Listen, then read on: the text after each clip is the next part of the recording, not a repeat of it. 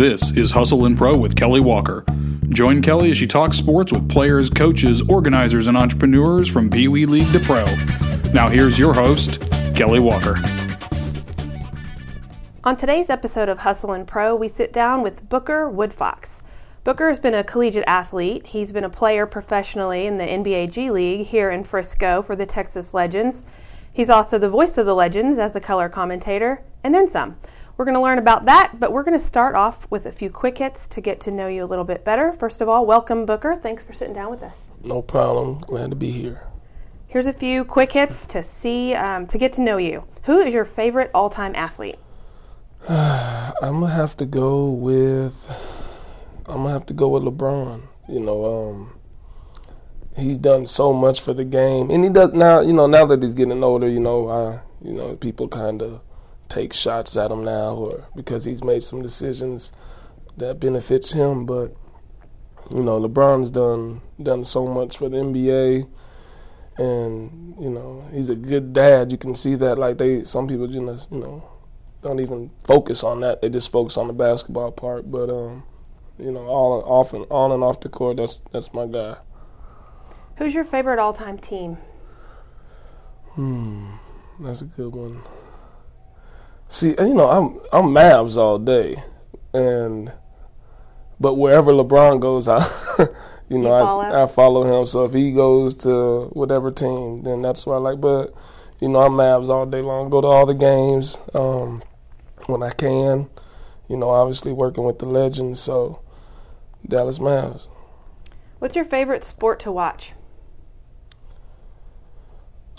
I like basketball, but I also like I like tennis. I've got to watch a little bit of it growing up, and I see how that you got to be so quick and athletic. People don't understand that, how quick and athletic you got to be for tennis. Yeah, you're right. So I got a lot of respect for those people that can play that, and the ball's coming at you like 100 and something miles an hour, and you got to react. That grew on me, so I kind of like that. What about your favorite sport to play? I'm guessing basketball. Yeah, you're a player, obviously basketball. You never know. Actually, we play ping pong in here sometimes. I like ping pong, and I played baseball a little bit, so I might go to the batting cages here and there. But basketball. What's the farthest you've ever traveled to play sports or to watch someone play sports? Jeez, Asia. I played in 2010 before I was, because the year after I was drafted to the Legends.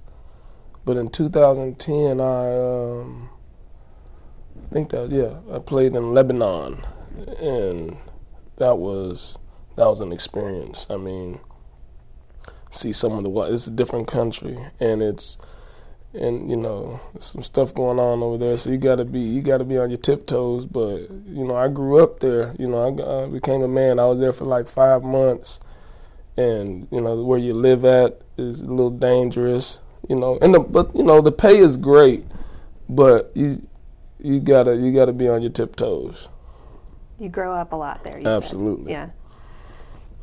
Let's start talking about the Legends. We're about to celebrate 10 years this upcoming season, and I want you to tell me about your path to the Legends. So I was here when the Legends started it off. I think that was 2011. 2011 when the Legends first started, and we had Nancy Lieberman as our head coach, and boy, did she do a good job, though. We got to the playoffs, and we dealt with a lot of things, but that was one of my favorite years because obviously it being the first year, but then some of the players we had like 7 NBA first round draft picks, and we was really good, and I got to contribute, which was a great thing, but. That first year was really good. It was special. And how long were you here as a player? I want to say, did I play 5 years? Was it 5? So. I think it was 5. My first year was with Nancy. Second year was with Dale. 2 years with Eduardo Nahara, so maybe it was 4. Then did you immediately transition and stay on the broadcast side, or tell me how that worked and how long you've been doing the color commentating side? Well, actually, this season was my first season doing the broadcast. But it was, I had talked with Malcolm, in the past about doing some broadcasting, and at first I was like, it's a little different for me. I'm used to being out there playing, but we talked about it, and it ended up being real special. We doing it alongside Jared Sandler. The first game I did, he had my back. Like, it was crazy how if I had something wrong or I didn't know what to say, boom, Jared Sandler pops in and just takes over. So after being with him, then I picked it up easy and it was a breeze. And we actually had a lot of fun doing it. Had you ever been interested in that part of, broadcast or anything like that before, like when you were younger or in school or anything? I never even knew anything about analysts, TV broadcast. I had no idea about that stuff. Right whenever Malcolm asked me about doing it, I went to Google and started looking some things up, or looking at some of the NBA guys that do it with the, on the pro level, like Chris Webber. He does analysts and those guys, and I looked at what they talk about, and it became easy. You just gotta watch the game, and then when you just gotta be able to talk about it, and so it was kind of easy. Do you find how do you prepare for those things? Do you just roll with it? Obviously you kind of went in blind the first season and everything, and like you said, Jared helped you, but now that you have that under your belt, are you preparing and really, are you overthinking everything, or do you just watch and talk? You just watch and talk, and you gotta be quick though. When a play breaks down or something, a special play happens, you just gotta be able to talk about it, and before the next play is about to start. So, after a while, I picked it up pretty quick, and things was just moving. It was easy. How many games are you doing a year then? How many games are there? I want to say this season, I think I did 11 games this season, and I'm not sure what the plan is for next year. Probably do a few more, but after, like I said, after doing the first 2 or 3 games, it was a walk in the park. Because you just got to be yourself, basically, and then it becomes fun. Then it becomes fun, and it becomes. Is it just simple. You and Jared in there? Yeah, it was just me and Jared on there.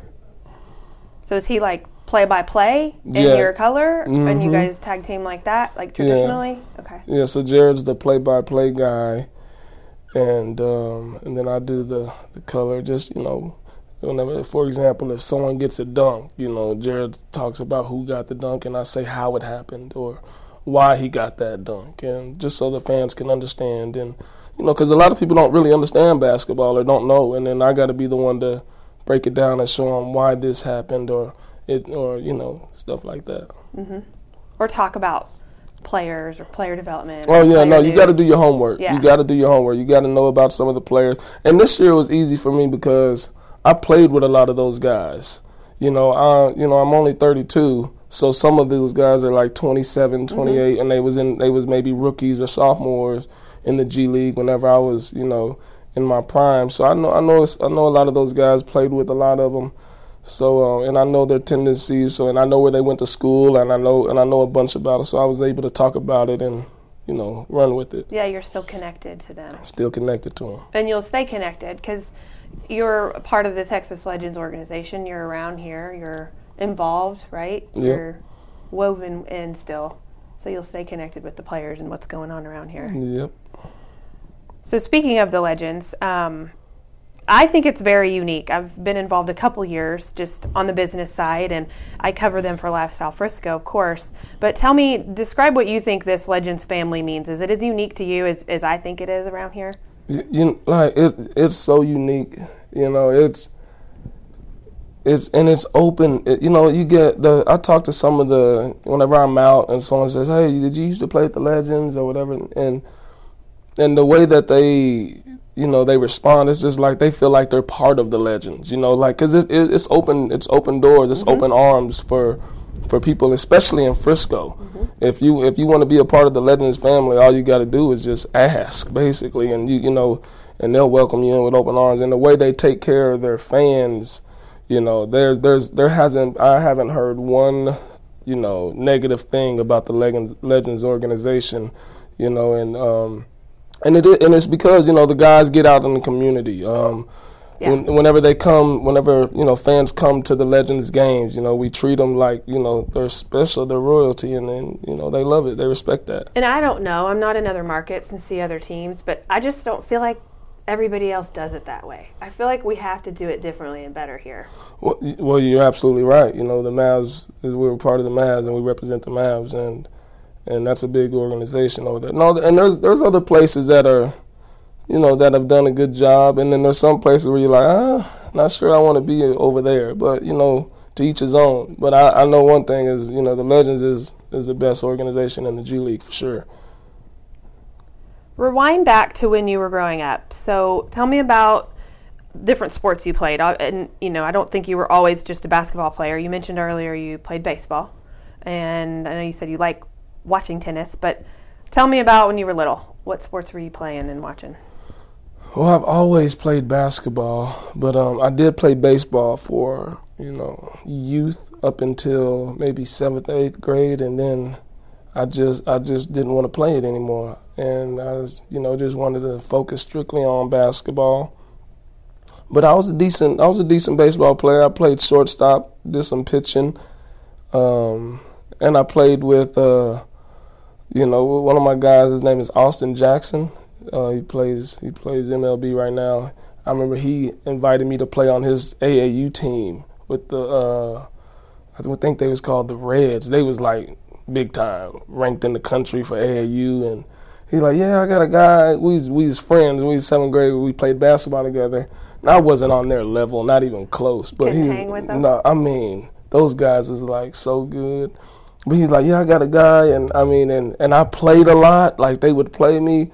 And, you know, I strike out here and there, I mean, a lot of times, actually. But I remember I got one good hit, and the bench went crazy. You know how it is? Well, I was basically like a walk-on. You know, so when the walk-ons get on in college games, how everybody goes crazy. Everybody was rooting for you. Everybody was rooting for me. I mean, I was just... So that was like junior high, you say? Yeah, that was junior high. But, see, my thing was... This might sound crazy, but I didn't want to be that walk-on guy. If I was gonna play, I wanted to be one of the top guys playing, and I didn't feel like I was good enough. So I was like, I'm good enough at basketball, so I'm gonna just stick with the basketball. Yeah, you wanted to compete. Yeah, I wanted to compete. Than being the low guy. Yeah, I didn't want to be the. It's amazing though, even at 7th grade, the separation at baseball. Specifically of how good some of those guys are already getting that early. 6 of those guys got drafted into the MLB off of that team. Wow. I can't now remember. is this a Louisville area? No, I think it was more Denton and those somewhere out there like in this, and also some South Lake kids. But I think it was, if I'm not mistaken, it was like 5 or 6 of those guys got drafted, and Austin got drafted to the Yankees, and he's still playing to this day. So that, I'm telling you, like, those guys was good. Yeah. Like the ball would be in the catcher's mitt, and I was just swinging late. So you shifted over to basketball. So was high school all about basketball for you then? Yeah, that's where it took off for me. And that was Louisville. Louisville High School. Yeah. That's when it took off. When did you start playing basketball? A little bitty? Yeah, I started playing probably around like 4 or 5. Now, when I say playing, I was, shooting hoops. I think I started playing competitive ball when I got to be in the 5th grade. Yeah. So you won the inaugural D-League three-point contest in 2011. Have you always had that three-point shot? Is that something you've always had in middle school, high school? I've always been able to shoot the ball, and because I would be at the Louisville Rec Center from 9 a.m. till 9 p.m. just shooting. And so, back then we didn't, it was all about shooting and dunking. Now these kids are so skilled that they kind of tend to forget about how important it is to be able to shoot the ball. I'll never forget Dale Harris told me, the reason he's honest with me. He's like, the reason you're still playing the game of basketball is because you're one of the best shooters. He told me I'm one of the best shooters he ever coached, and he's coached a lot of NBA players. Mm-hmm. So, that's what he told me. The reason you're playing this game still is because you can shoot the ball. So, and now I tell kids today, if you can shoot the ball, you can play forever because your athleticism goes. But yeah, slow down. Yeah. So if you're there because you're shooting the ball, then is he telling you that because there's areas of weakness to go and fix? Oh well, absolutely. Yeah. There was, I wasn't always in the best shape that I should have been. So my defense wasn't the best as it could. After getting older, I realized it's all a want to, especially on the defensive end, and I picked it up. I started out once, but I was starting to get older, so the chances of a call up was becoming slim, because I'm 26, 27 when I finally realized that I got to start keeping my body intact, and you got guys that's 21, 22 coming at you, so. Coming at you, ready to play. Coming at you, ready to play, playing shape. hard, in shape, ripped up, cut up. Yeah. But I can't complain about my career playing ball. I've played all over. I've played in every continent, played in G League, met a lot of people, 2 NBA G League 3-point contests. So. Oh, 2.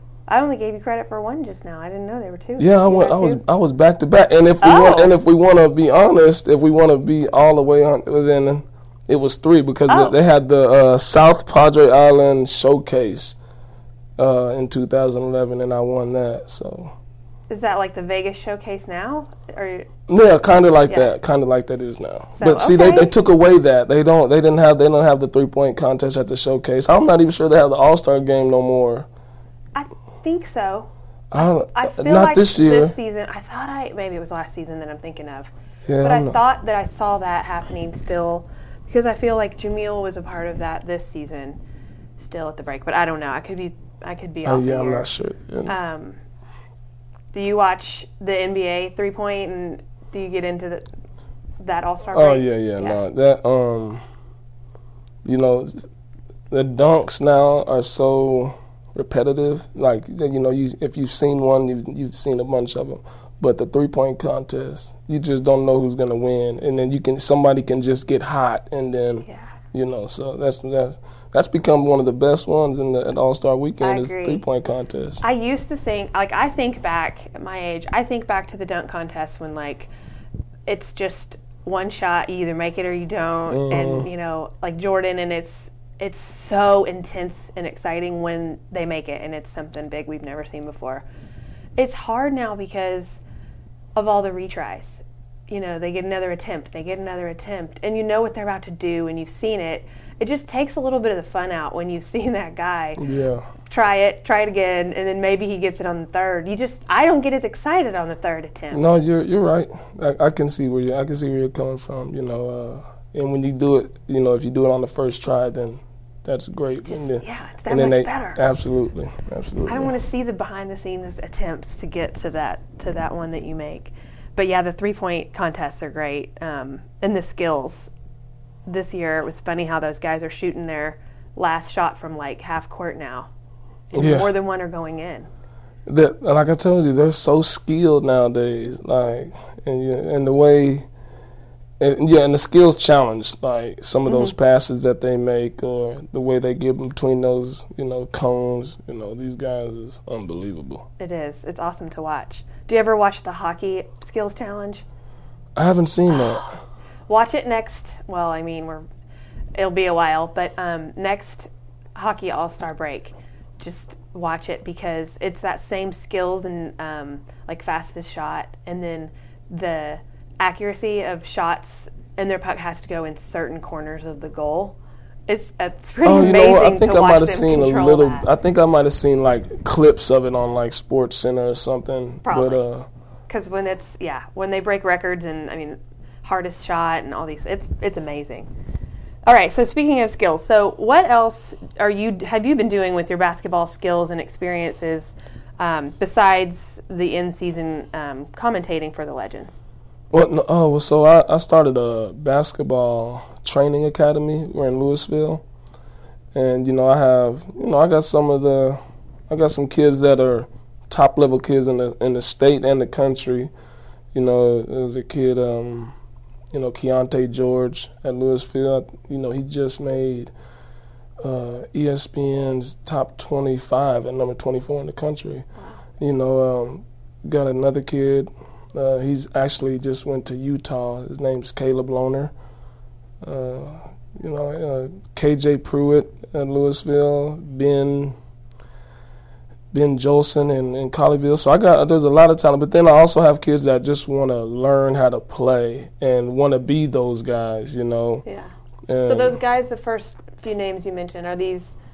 You say go to Utah, like going for college ball, or like are these high school players? No, yeah, these are high school players. Caleb Lohner he was at Flower Mound High School. Then he went to prep school in Utah. Okay. It was a better opportunity for him out there, so he chose to go out there. But you're working with kids of all ages, like even like elementary age kids that are just starting. I got we go 5th grade on up. We got a decent amount of kids. It's fun. So what's the good funny part is watching them how they had never been able to make a layup, and now they're making them consistently, or not knowing anything about the game of basketball, and then now they're just it's going smooth for them. So I get a joy out of that. We get in there and we go to work, and the kids that want to be there, always welcome to come. So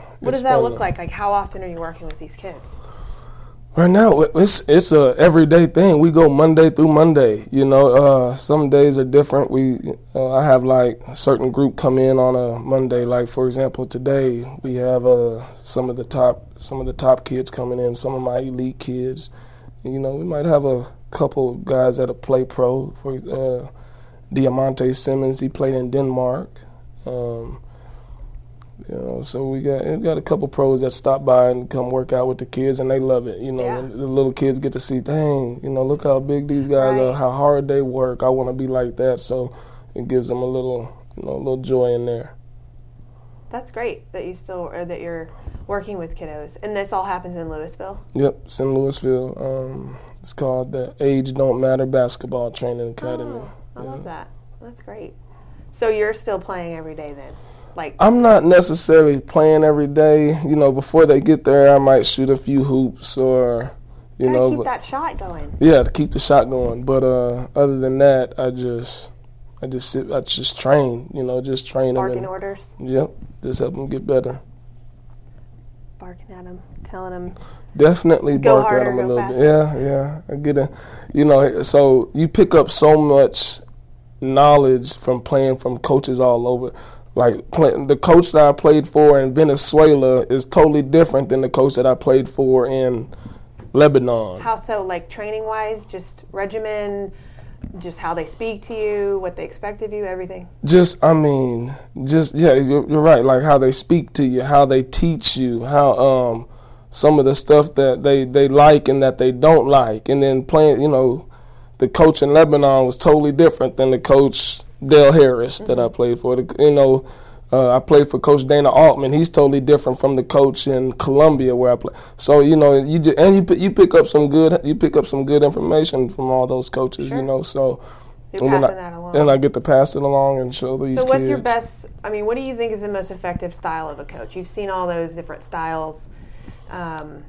What are some of the best pieces that you've pulled? Every coach that I had from starting in high school, you gotta be as being a coach, you gotta get on your players. Like even if they're their top kids, it does not matter.